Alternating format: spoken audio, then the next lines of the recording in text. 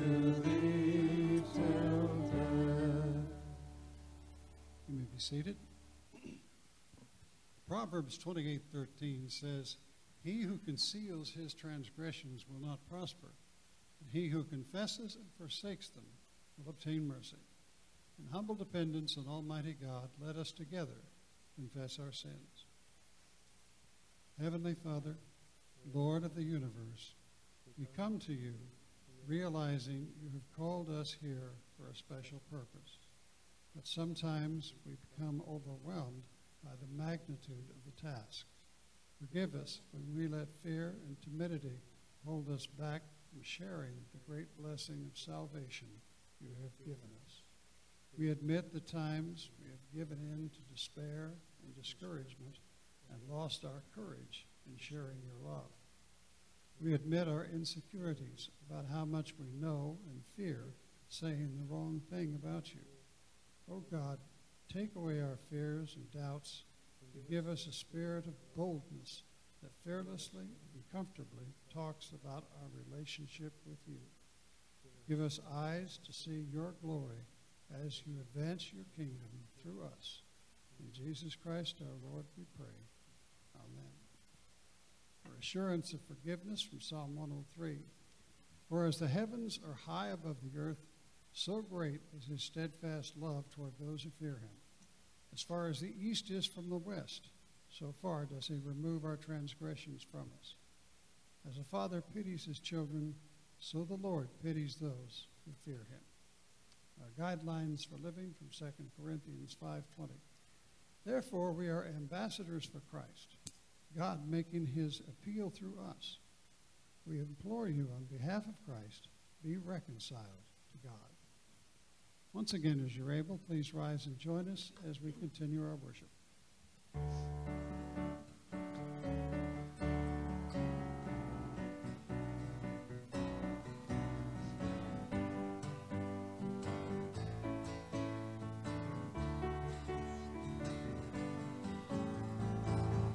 Every praise is to our God, every word of worship with one accord. Every praise to our God. Sing hallelujah to our God. Glory, hallelujah is to our God. Every praise is to our God. Every praise is to our God. Every word of worship with one accord. Every praise is to our God. Sing hallelujah to our God. Glory, hallelujah is to our God.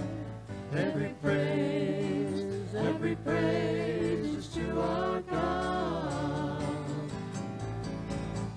God, my Savior, God, my healer, God, my deliverer. Yes, he is. Yes, he is. Yes, he is. Yes, he is. Every praise is to our God. Every word of worship with one accord. Every praise is to our God. Sing hallelujah to our God. Glory, hallelujah is to our God. Every praise is to our God. God, my Savior, God, my healer, God, my deliverer. Yes, he is. Yes, he is. Yes, he is. Yes, he is. Every praise is to our God. Every word of worship with one accord. Every praise, every praise, every praise, every praise, every praise,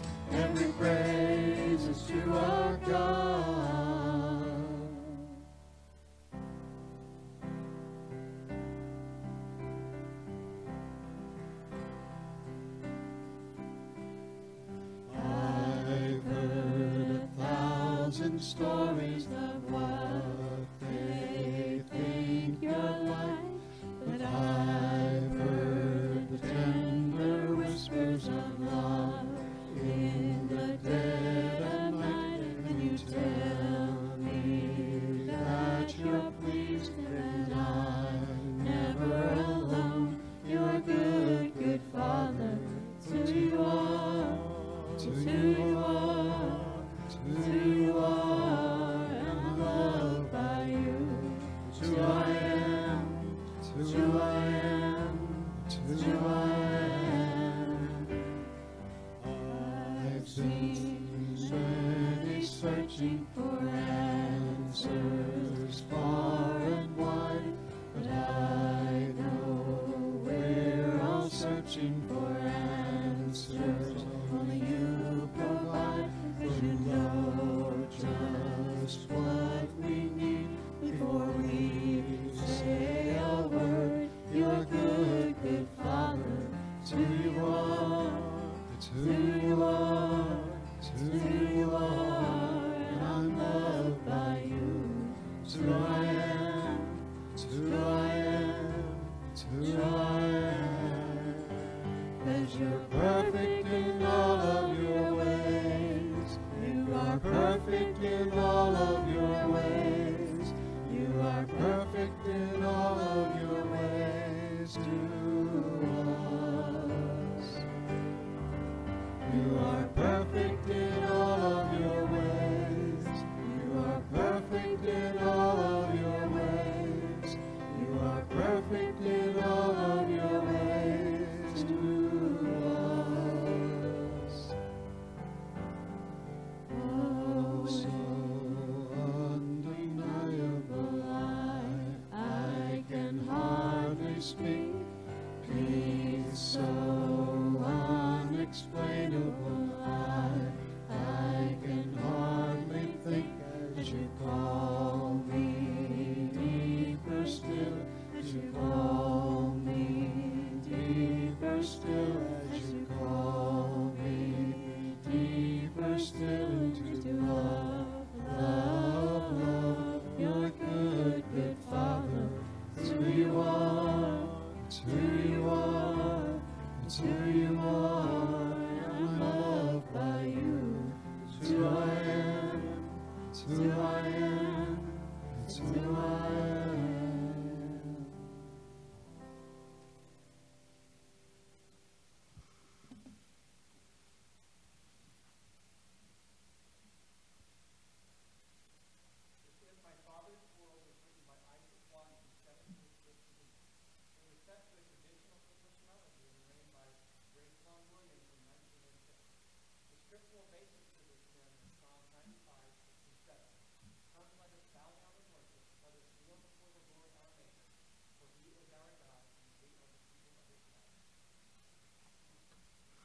Father in heaven, we just want to thank you for being such a great God to us, being awesome and in every way, as we just sang, and caring for us and our needs, even when we don't even think so.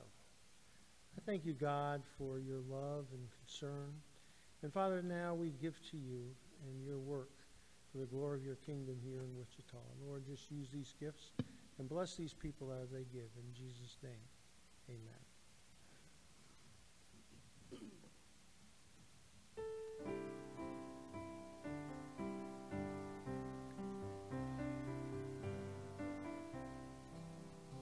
This is my Father's will, and to my listening ears, all nature sings, and round me rings the music of the spheres. This is my Father's word, I rest me in the thought of rocks and trees, of skies and seas, and the wonders wrought.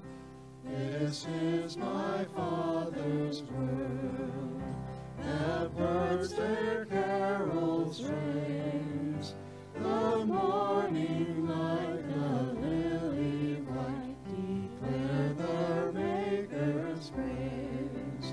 This This is my Father's world. He shines in all that's fair. In the rustling grass I hear him pass. He speaks to me everywhere. This is my Father's world. Oh, let me ne'er forget that though the road seems oft so strong, God is the ruler yet.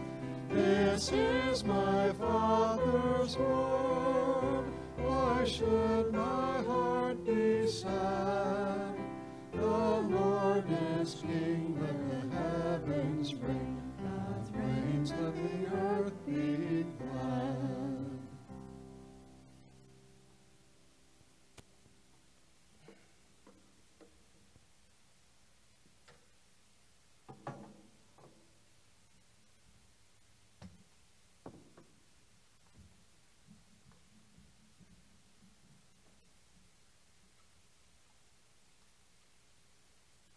Come before the Lord in prayer. Father in heaven, we thank you for this beautiful day and for this opportunity to celebrate fatherhood.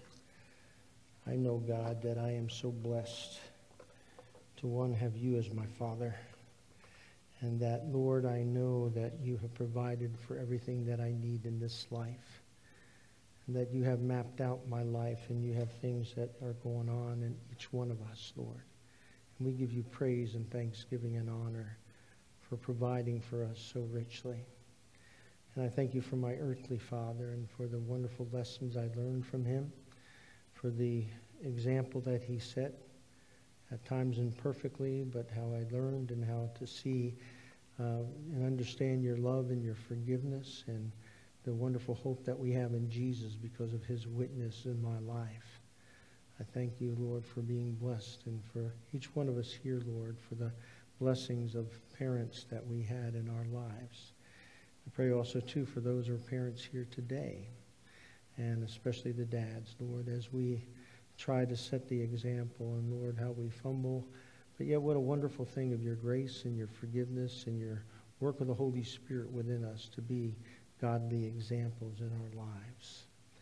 I pray, Jesus, too, for our world right now. We pray for our government. I pray for our president. I pray for Congress. I pray for the judicial branch of the government. We pray for also our local, state, county, and also city leaders. And pray especially for those who protect us in the military, but also on our streets tonight. Last night, Lord, we just pray for the officer that was shot 7 times, and I pray, Lord, for his healing, and that you'll guide the doctors and give them wisdom and to bring healing to his body, but also be with his family during this very sensitive time of being critically injured in a very bad shootout, and also for the family of the suspect who had to be shot and killed. Lord, I just pray that you'll be with that situation and bring your strength and healing. And for those that minister unto these families, Lord, that you'll give them wisdom also. We pray also for those in our flock that are struggling. I think of Ann, I think of Kay, I think of Lucille. I think of Howard with his back, and also the hole that he has in his head, and for his wife who just had knee surgery, for Betty. And we also pray for Frank Wonka, who came home and is under hospice now. I just pray that you'll be with him as he makes the journey, the last moments of the journey of his life. We thank you for his faith and for the hope that we have in Jesus, that as he leaves this life, that he'll be in your hands and that he'll be home safely. But in the process, Lord, we know the sadness that that family holds. I pray for them, bring them comfort in knowing that he's going to be with you. I pray also to Jesus for Ann's family as she lost her mother this week. Just be with her and for that family as they walk through that journey of grief and sorrow. I pray also to Lord God for our brother who had back surgery. I just pray for Don that you'll continue to heal that back and he can get fully restored to full health and strength. I pray also, too, for those that we work with and try to help that are addicted and have addictions, Lord, problems. I think of Ryan and Jordan and Dave and Brady and Eric and Ricky. All these young men are battling their addiction. For Mitch, too, who also found out that he's got throat cancer after these years of what he's gone through, Lord. I just pray that you'll bring healing, but also, too, Lord, that you can help them look to you, Christ, and change their ways and begin to walk a life that's worthy of the calling of Christ. And we pray also, too, for Steve and for his family members that you know that are going through some difficult health issues right now. Just bless them, Lord, for his brother's wife and for his mom, and also, too, for his second brother's wife, that you'll be with them in the difficult times that they're having, Jesus. Pray for the couple, too, yesterday, that for Sydney and Sam that were married here. I just pray for their marriage, Lord, that they will keep you the center of their relationship as they walk together through life. And I pray, Father God, too, for 2 other marriages that I'm very mindful right now that are struggling. Lord, you know who they are, and I just ask you that your hand will be upon them. And now, Father God, continue to bless us as we hear from the ministry of music from Howard, and also when we hear from your word. Jesus, just open our hearts to hear what you have to say. May each person come away here today with something that you've done in their hearts to change. In Jesus' name, amen.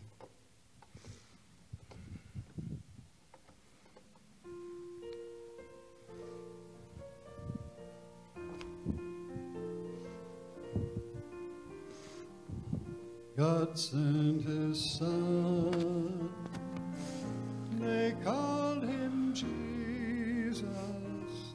He came to love, heal, and forgive. He bled and died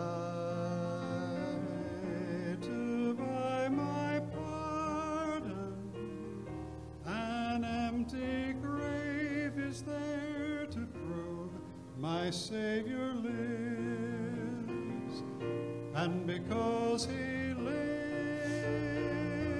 I can face tomorrow. Because he lives, all fear is gone. Because I know he holds the future, and life is worth the living just because he lives. How sweet to hold a newborn baby and feel the pride and joy he gives. But greater still, the calm assurance this child can face uncertain days because Christ lives. And then one day I'll cross that river, I'll fight life's final war with pain. And then as death gives way to victory, I'll see the lights of glory, and I'll know Christ reigns. And because he lives, I can face tomorrow. Because he lives, all fear is gone. Because I know, oh yes, I know he holds the future, and life is worth the living just because he lives. Yes, life is worth the living just because he lives. Thank you, Howard. That's beautiful. Thank you, brother. Appreciate it.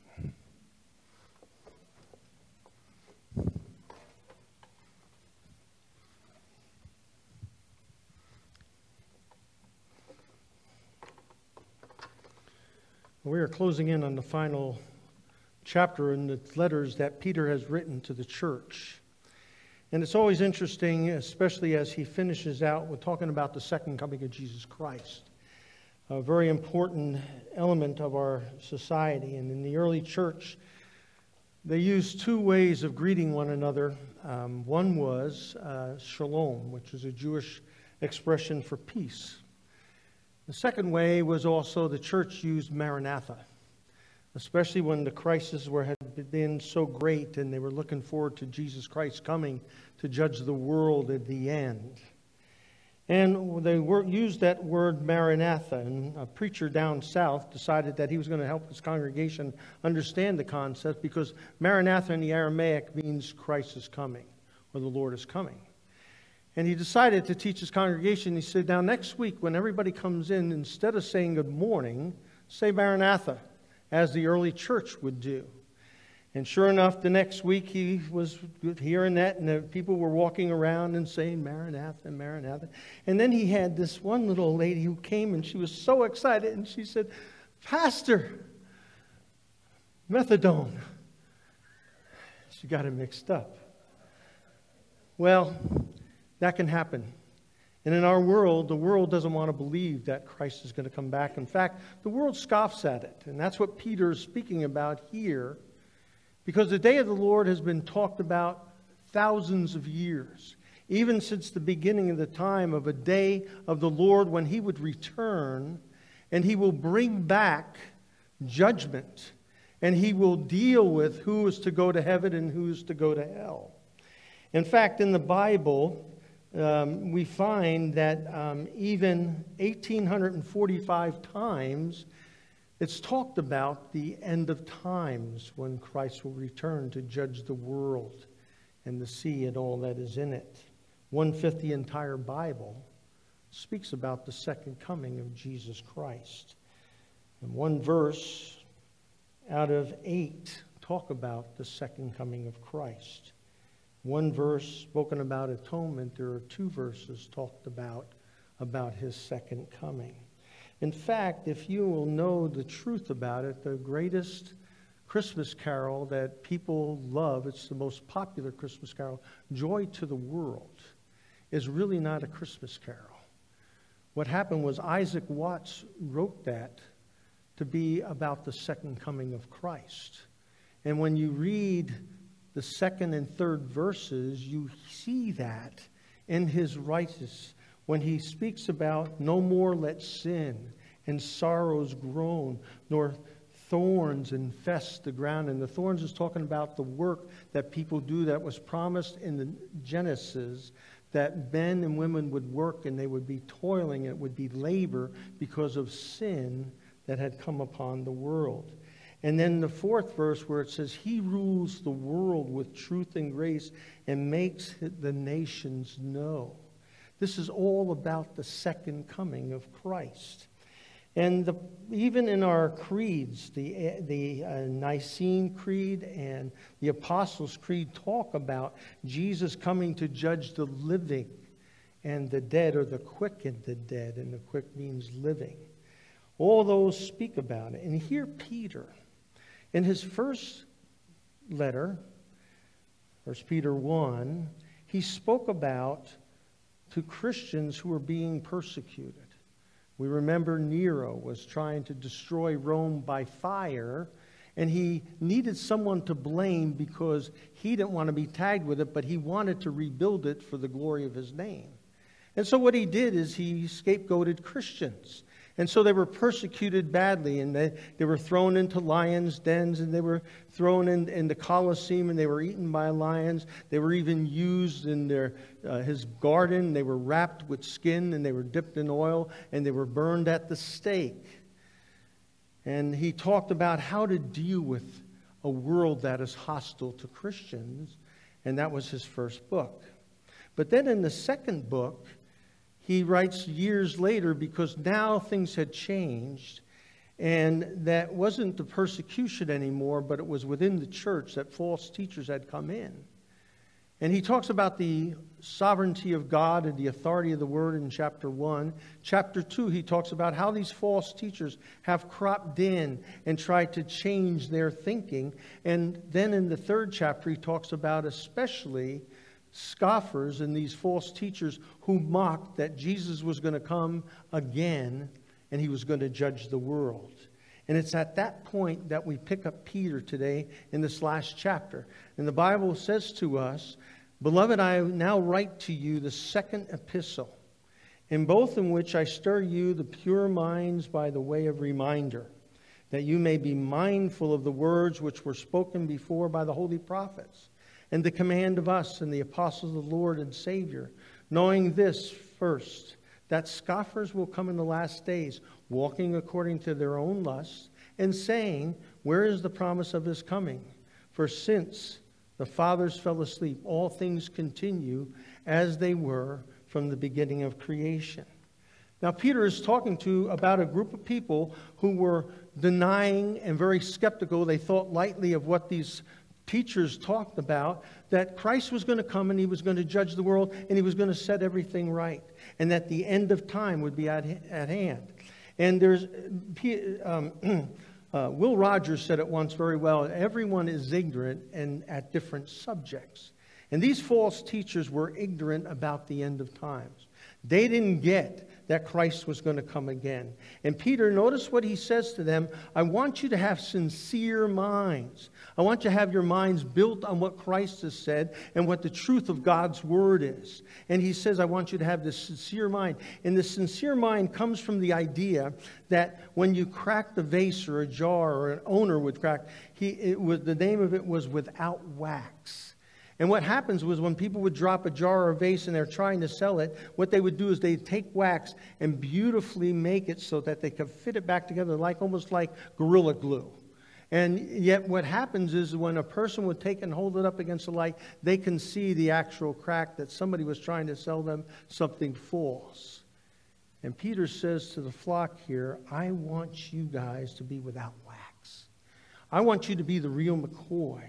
And in the present tense, he is saying to them, you guys have to know the truth about this, that you realize that Christ is coming, and he's going to come to judge the world and everything in it. And don't get caught sleeping when he comes. And what he's speaking to is there's nothing to be hidden that will not be revealed. When Christ returns, there's two books, the book of Revelation says. There's one book that says who's in the book and who's not. Who's going to go to heaven and who's not. But then there's a second book. And we as Christians, if we believe in Jesus Christ, we don't have to be worried about. We're already in the first book. It's the second book which we will be judged as according to what we've done and how well we've done it and whether or not what kind of reward we're getting. It's a rewards book, really.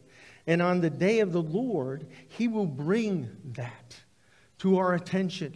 And you will get rewards according to what you have done in this earth. And that God will provide that for you.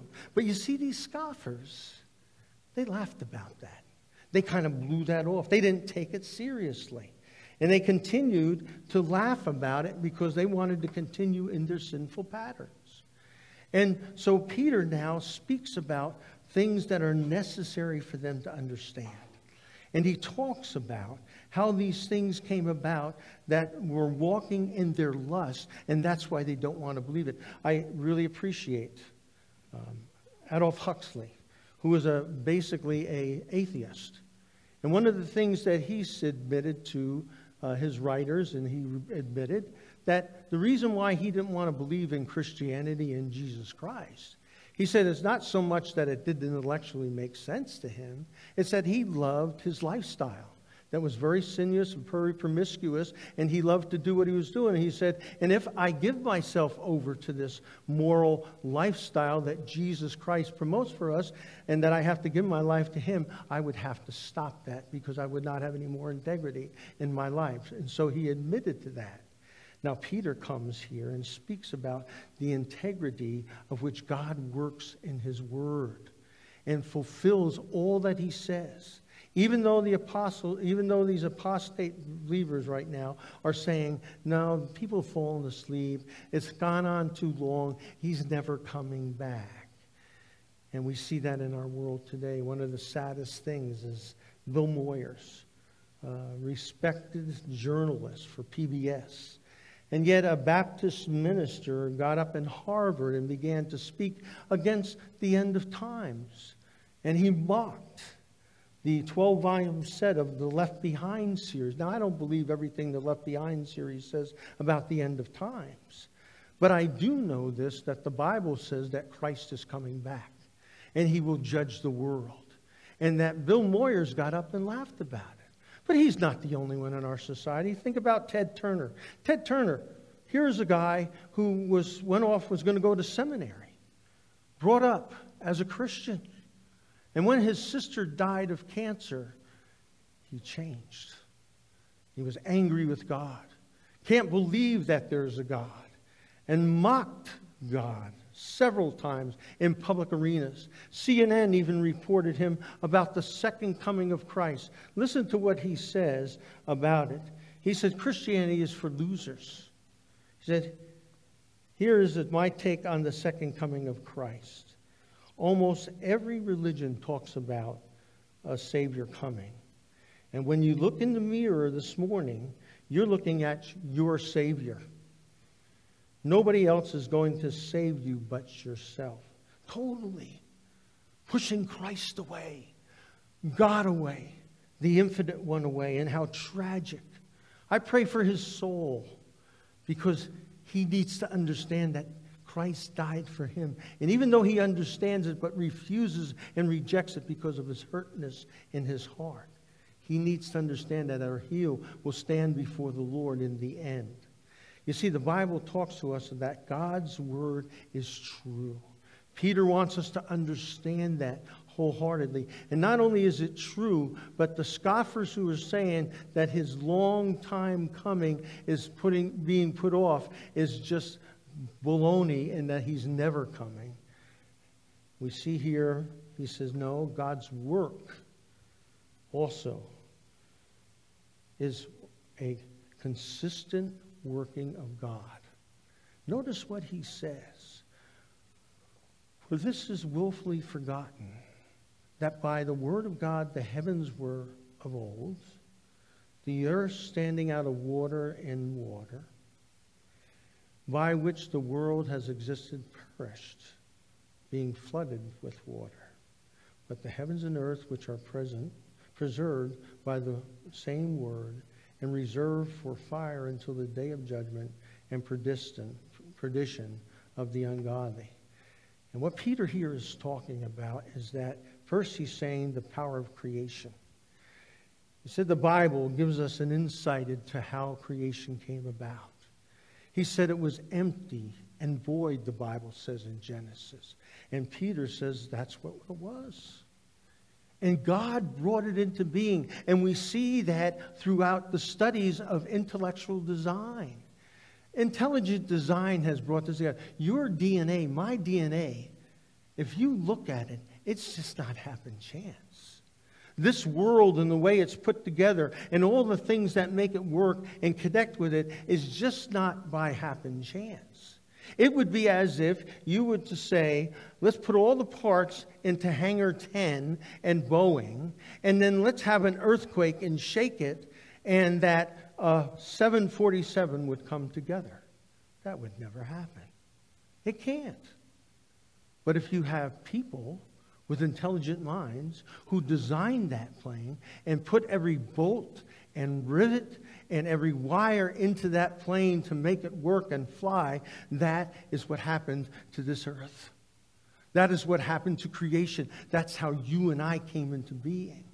We just didn't happen chance.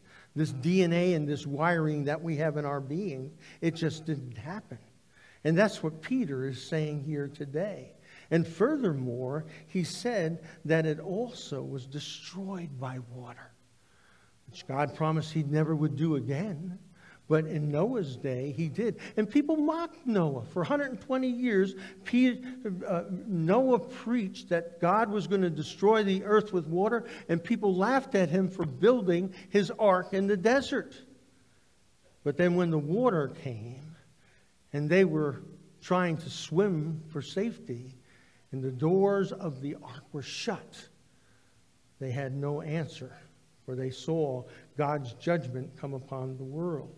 And you see, Peter is saying that same thing to these who are judging Christians for believing that Christ will come again to judge the living and the dead.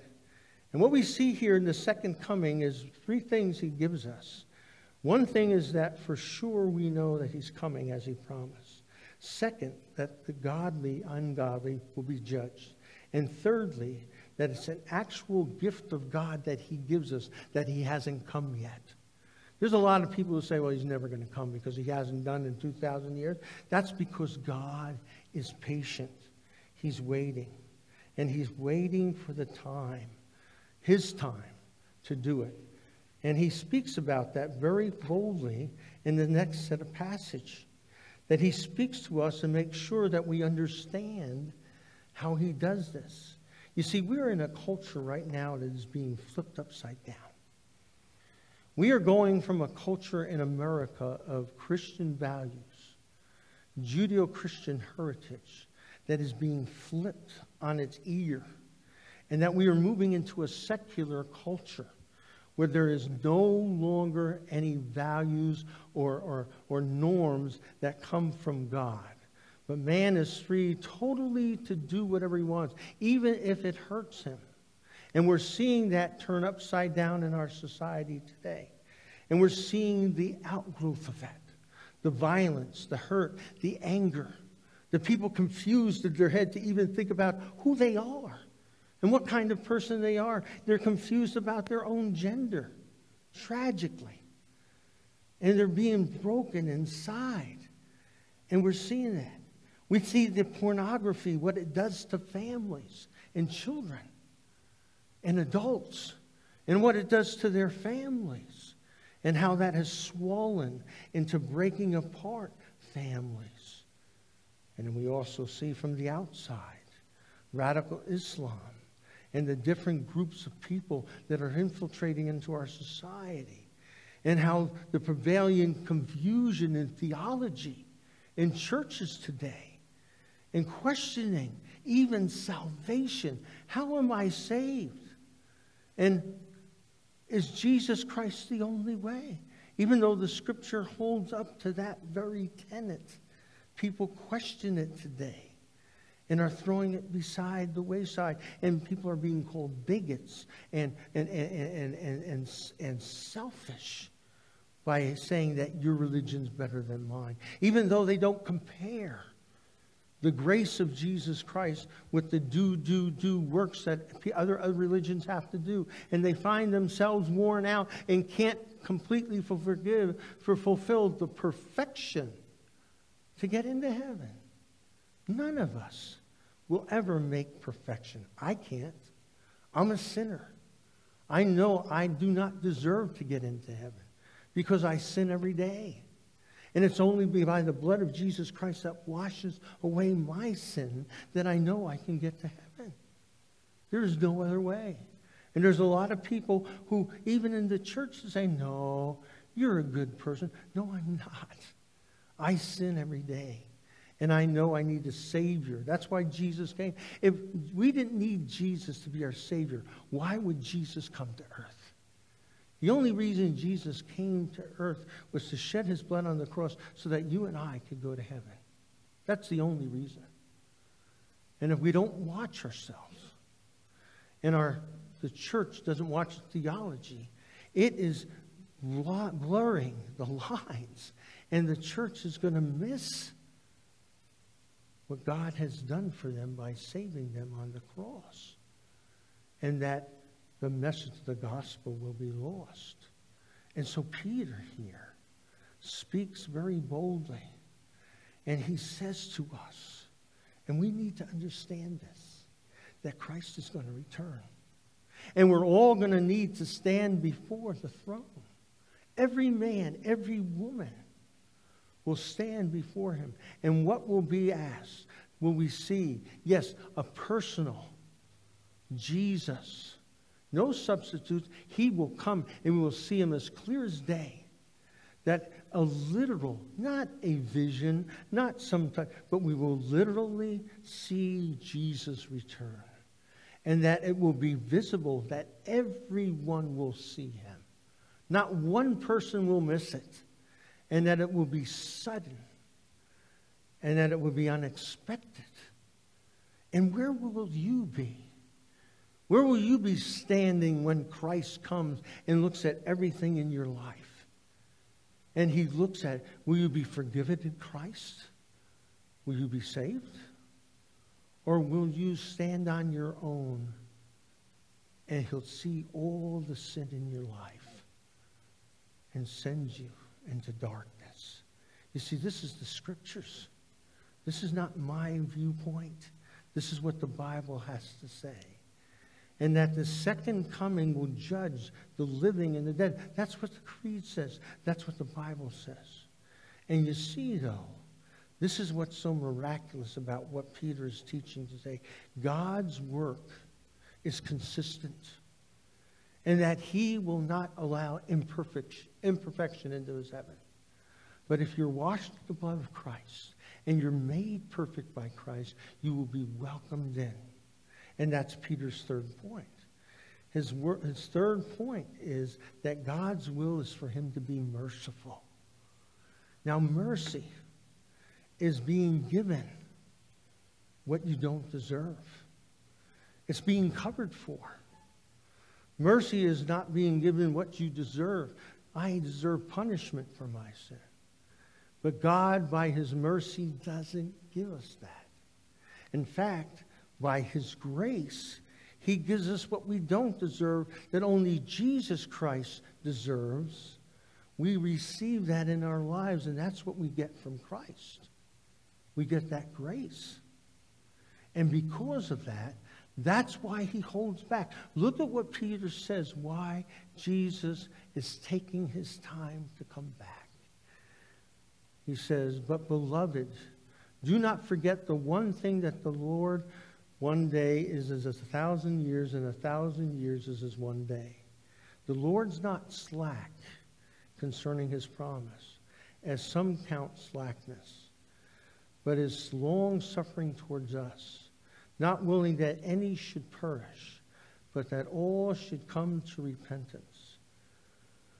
But the day of the Lord will come as a thief in the night, in which the heavens will pass away with a great noise, and the elements will melt with fervent heat, and both the earth and the works that are in it will be burned up. Now there's three elements in here that Peter is talking about. He's quoting Psalm 90 first, and he talks about the timeline of God. He is saying that God is infinite, and time doesn't hold him back. He's eternal. And you and I, in this whole time of earth, is this big. And God is eternal and is beyond time and sees time from a perspective that you and I do not have. Because he's eternal and infinite and forever, time is a very short thing. And the psalmist, he draws out here who says that 1,000 years is like a minute for God. That's what it is. It's not a big deal. And he sets in his timeline when his coming will return to judge the world. And that the reason why he's held back is because of his mercy. That he's giving everybody a chance to repent and come to Christ. And people have no idea how much the accountability will be for them. They are clueless. I laughed and cried at the same time in my heart One day I was out doing the park ministry, and I ran into these kids doing drugs in the park. And as we began talking, I was talking to them about, they asked me who I was, and I told them that I was a minister, and I talked about Jesus and stuff like that. And one kid said, well, yeah, I used to go to Catholic church, and I was the best altar boy they ever had, and God's going to be good to me because I was a good altar boy. And we began to talk about what it took to get into heaven. And then it turns when I began to say, well, do you realize that God knows every thought and action you've ever done? And he's going to hold you accountable for all that. No way. God's loving. He's not that way. Well, the Bible says he's going to judge everybody according to what they've done and what they thought. And furthermore, do you realize that Jesus, in his Sermon on the Mount, he said, you know what? If you look upon a woman lustfully, that's like doing it. No way, Preacher Dave. No. Yeah. That's the way he judges. And he'll hold you accountable for that. No, God is loving. He'll forgive you. Not if you don't repent. Not if you don't change your ways. Not if you don't start following his way. And then I had their attention. You see, because God is a just God. And he knows. And he understands everything about us. And he sees it all of history in one little blip. And he also sees our lives and what we've done. And that's why it's impossible for us to make it into heaven without Jesus Christ. And here, Peter then says, don't count it that God's being slack about this. God's got all the time in the world. But he also wants to give us and mankind the opportunity to repent. Because what will happen when Christ comes, he will come in verse 10. The day of the Lord will come like a thief in the night when you never expect it. And then what will happen is that you will see this infinite God, who's been very patient God, will also bring out his justice. And he's very merciful, very loving. He wants to forgive all mankind, but if you refuse his offer, justice will come. And all justice will take place. All the inconsistencies of our justice system that has taken place will now, at the final day, God will bring all the justice to fullest, just, and right. And all that will be corrected. All those who slid by our justice system will finally face the day in which they will meet the eternal judge. And they will have to give an account for what they have done. This is what this passage says. And that this justice is for all mankind. And they need to repent and change their ways and give themselves to Christ, or they will finally be meted out. Because the justice has been paid in Jesus Christ if you trust him. But if you don't trust him, justice will be meted out in you. And you will have to deal with that. And Peter wants everybody to beware what this thing looks like. Notice what he says. He says, but the day of the Lord will be like a thief in the night, and the heavens will pass away with great noise, and the elements will melt with fervent heat. You know, we've often talked about in our world about the coming of the end with a tremendous hydrogen bomb, or to see that fusion take place as we saw the bomb that was dropped on Nagasaki. And here, it sounds like Peter is speaking about that kind of fusion when he comes, because the great noise that people will hear and that the elements are melting. That's what happens in nuclear fusion with a fervent heat. And it's not because man has pushed the button. It's because God says, okay, I am done. And now is the final day. And that fusion will melt all the great cities and all the great buildings that we have built will be fervently taken away in heat. And the earth and the works that are in it will be burned up. That's the final day that our Lord will return. And that's what it's going to look like. And justice will finally serve. And that those who are in Christ, their justice has been found and served in Christ on the cross. And those who have not will go to their final destination of judgment in hell. That's what the Bible says. And you see, the Bible here, Peter is saying, be ready. Do you remember when you were kids and you used to play hide and go seek? And we hear the people, 99, 100, ready or not, here I come. Guess what? Ready or not, Jesus is coming. Are we ready? You see, our world needs to see that. They need to understand that there is coming a time of accountability like none ever in all the world. And it's sad because our early nation's fathers even knew this.